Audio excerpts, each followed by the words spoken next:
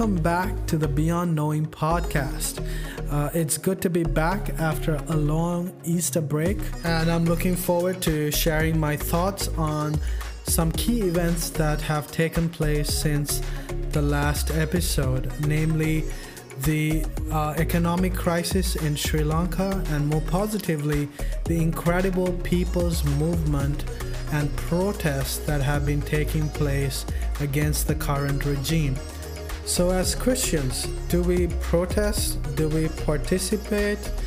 How do we respond in this situation? Or do we not respond? All of these are valid and important questions. So for my thoughts on these, stay tuned. We'll be right back after this.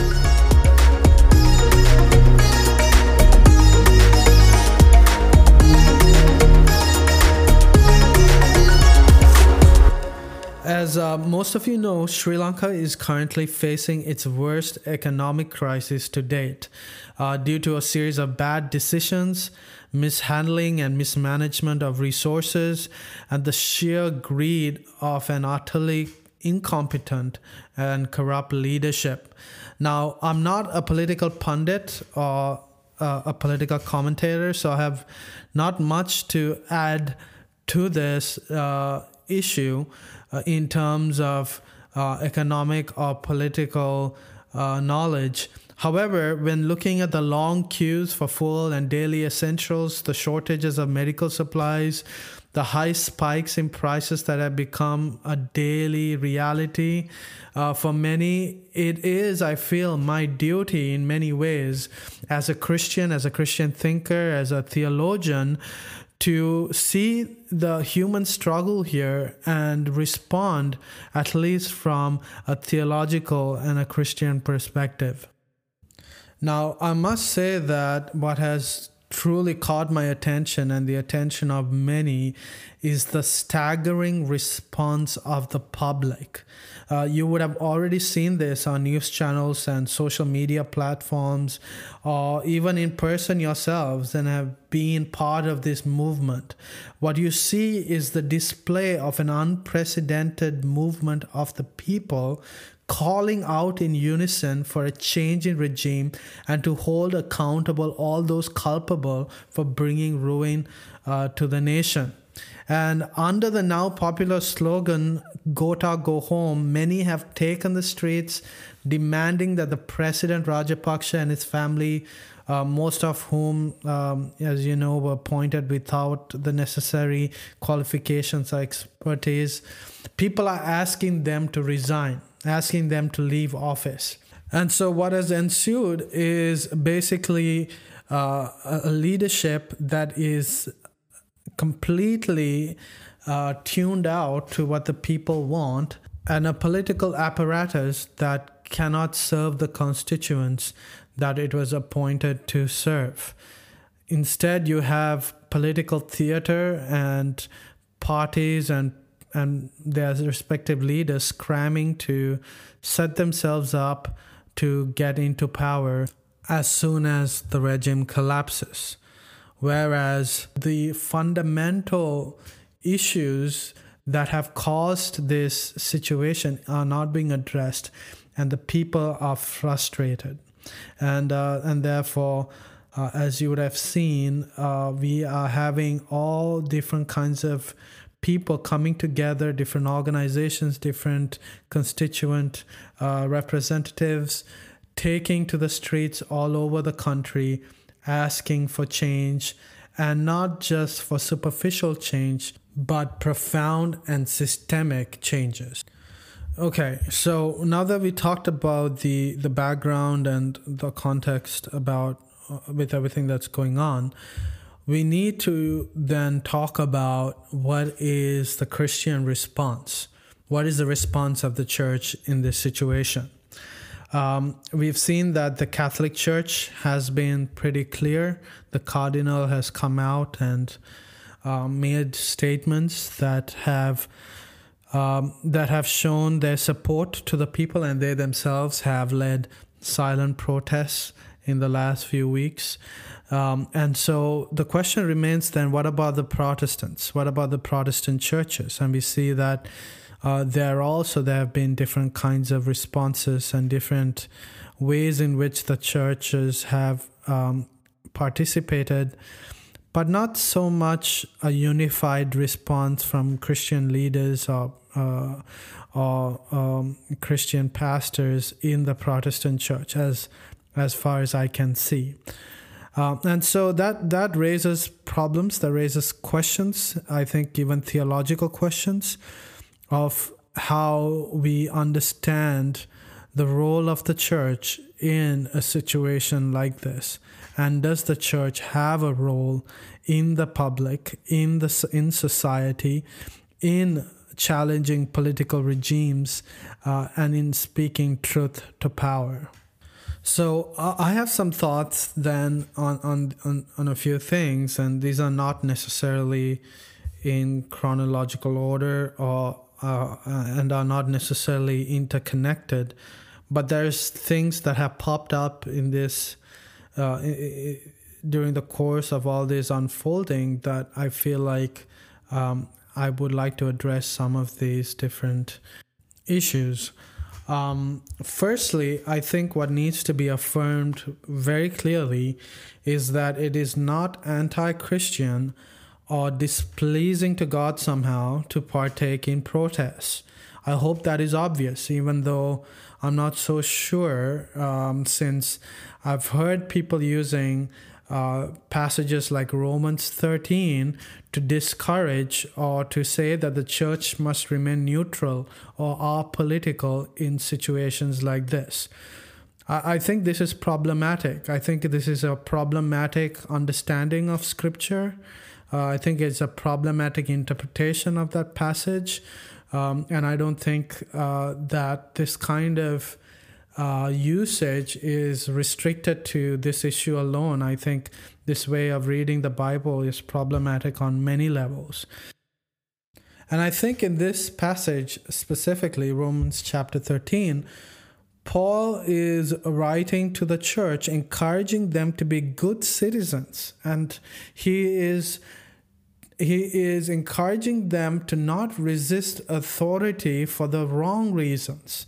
And he's giving them an understanding of how authority works, the pattern of authority, and how authority is delegated by God to rulers in order to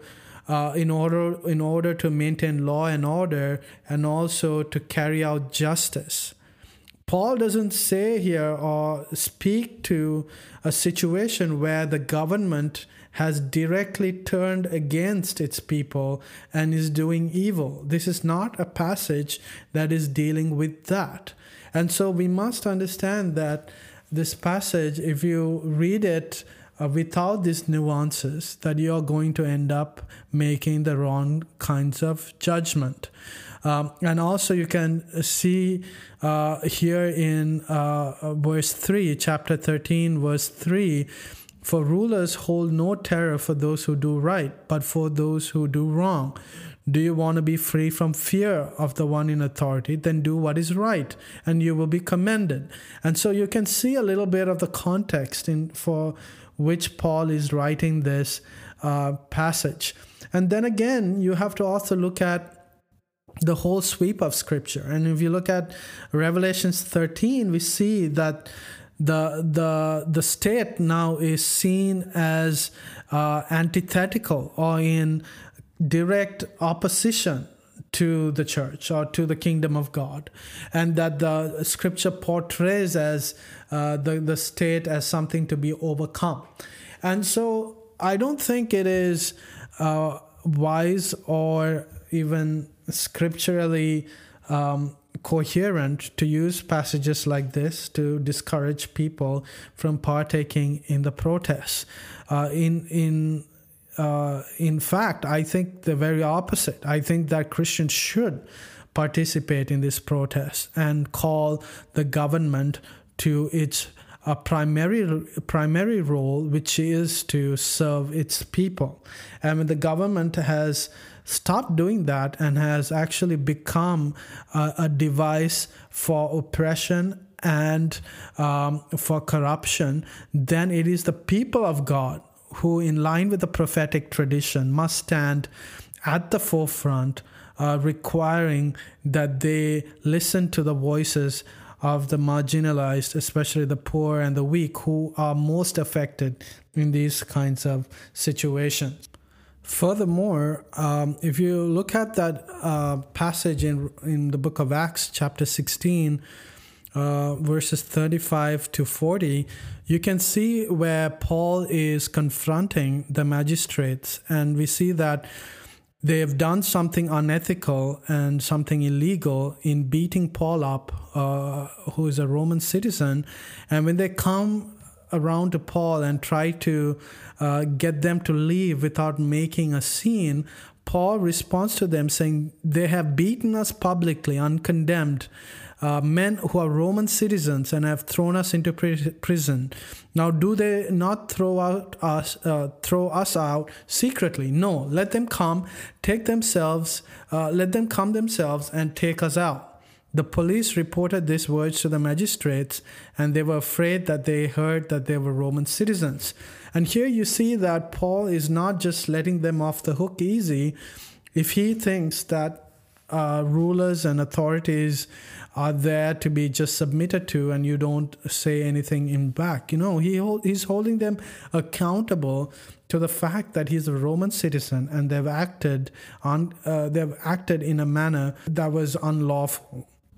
And so I don't think it is clear in Scripture, or that it is advocated in Scripture, that we are supposed to be merely passive citizens. We are supposed to be active citizens, and that is the tradition of the church. We are called to serve the city of man as we look for the city of God. As we look forward to the city of God, we are called to serve the city of man. Secondly, a question that I wish more people would ask is, where are these beloved prophets and faith healers and the so-called great men of God who were pretty much running the show pre-COVID and pre all of this and prior to all of this? And where are they? Where is their feats of enormous power and might? Where is their perspectives? Where are their insights into this situation? I feel like these prophets and people that were hailed by many quarters of the church have in fact become irrelevant and even have displayed who they truly are. They are unable to provide relief. They are unable to bring a word of God that would meet the current situation, that would address the existential concerns. And I hope people would see that and understand that. And also I think there is this sense in which where we have a persecution complex, where Sri Lankan Christians tend to play the minority card or the persecution card when things go bad.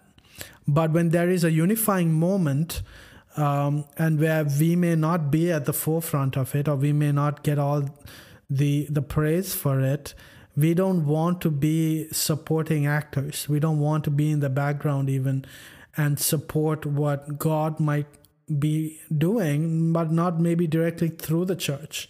And I think in that it shows that we like attention, and maybe the church in Sri Lanka needs to reflect on that. Are we really, truly being the hands and feet of Christ? Are we serving or wanting to be served? And I think that's a question that needs to be asked. And the third thing is, I don't know how much of this is prevalent, but I've heard conversations along these lines that how can we sneak in evangelism, right?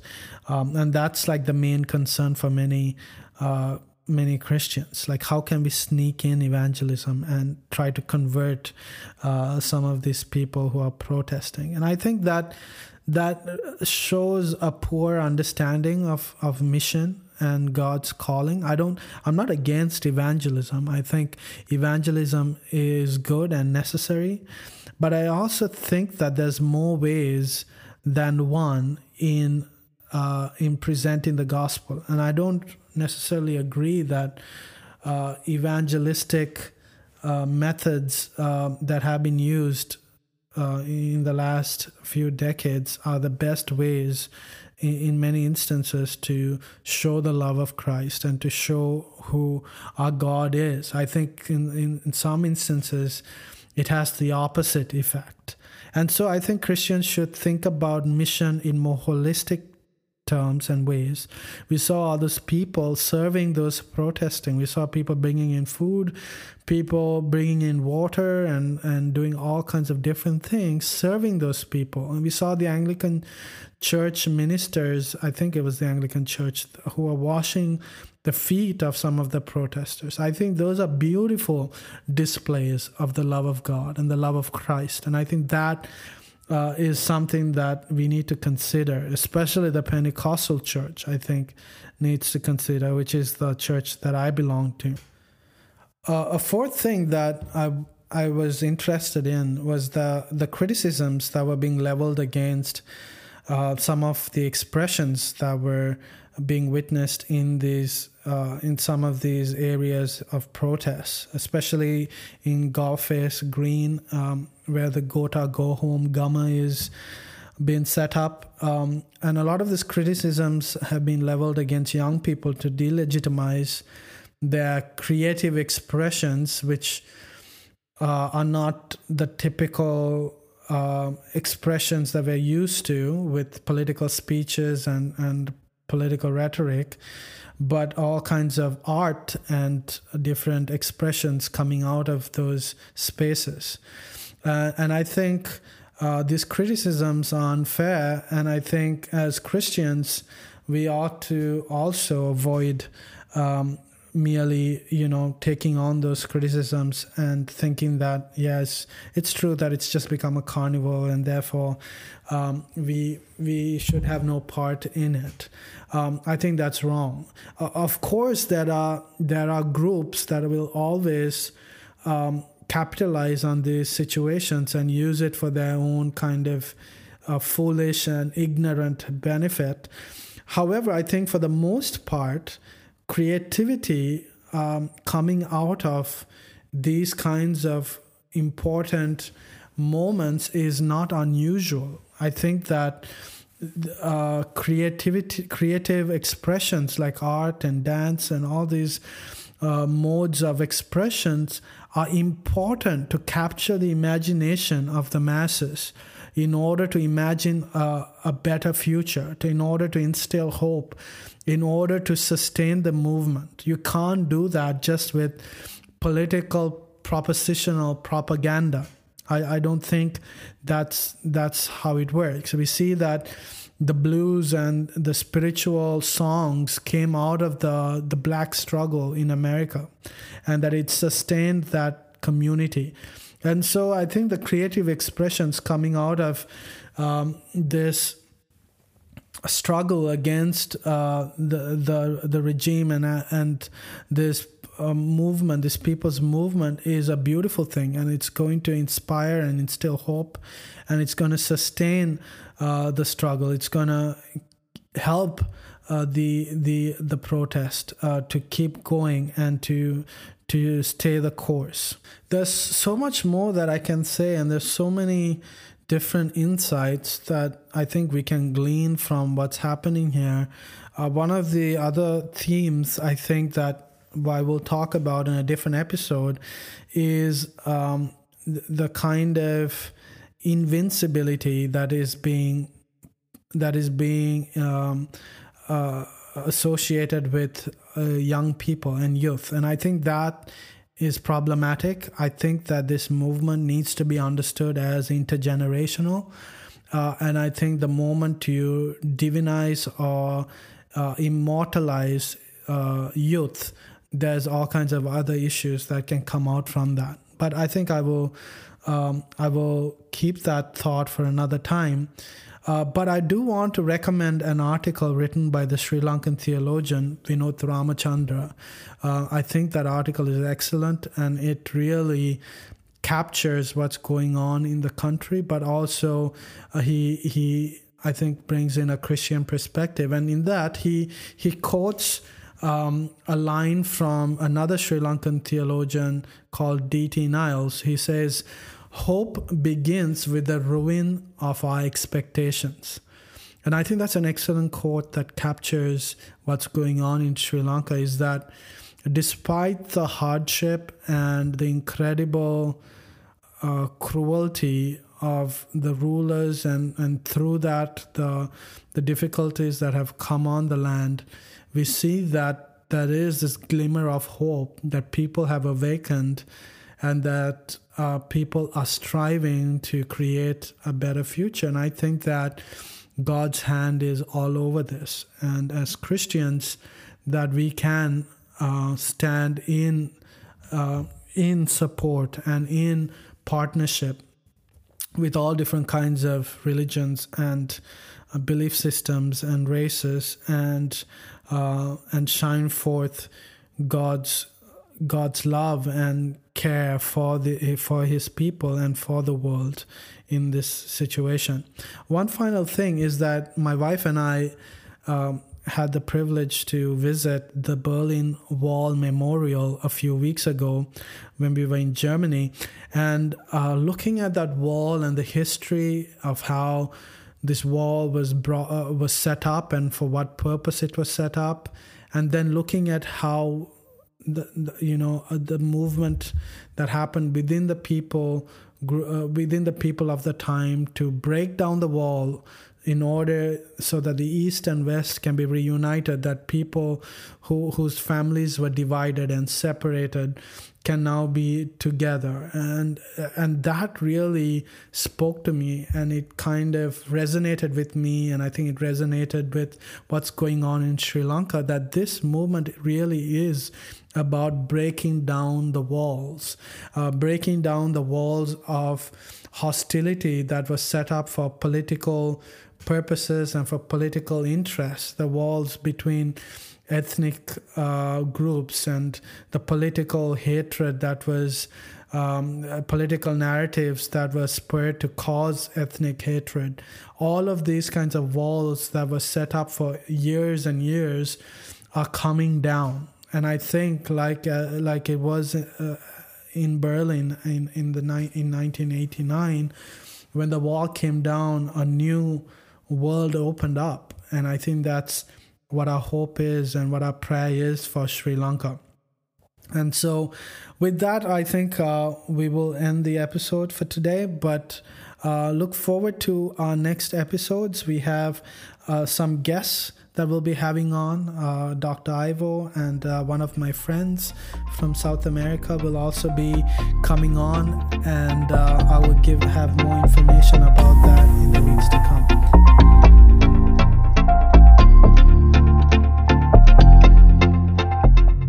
Thank you for listening to this episode of Beyond Knowing.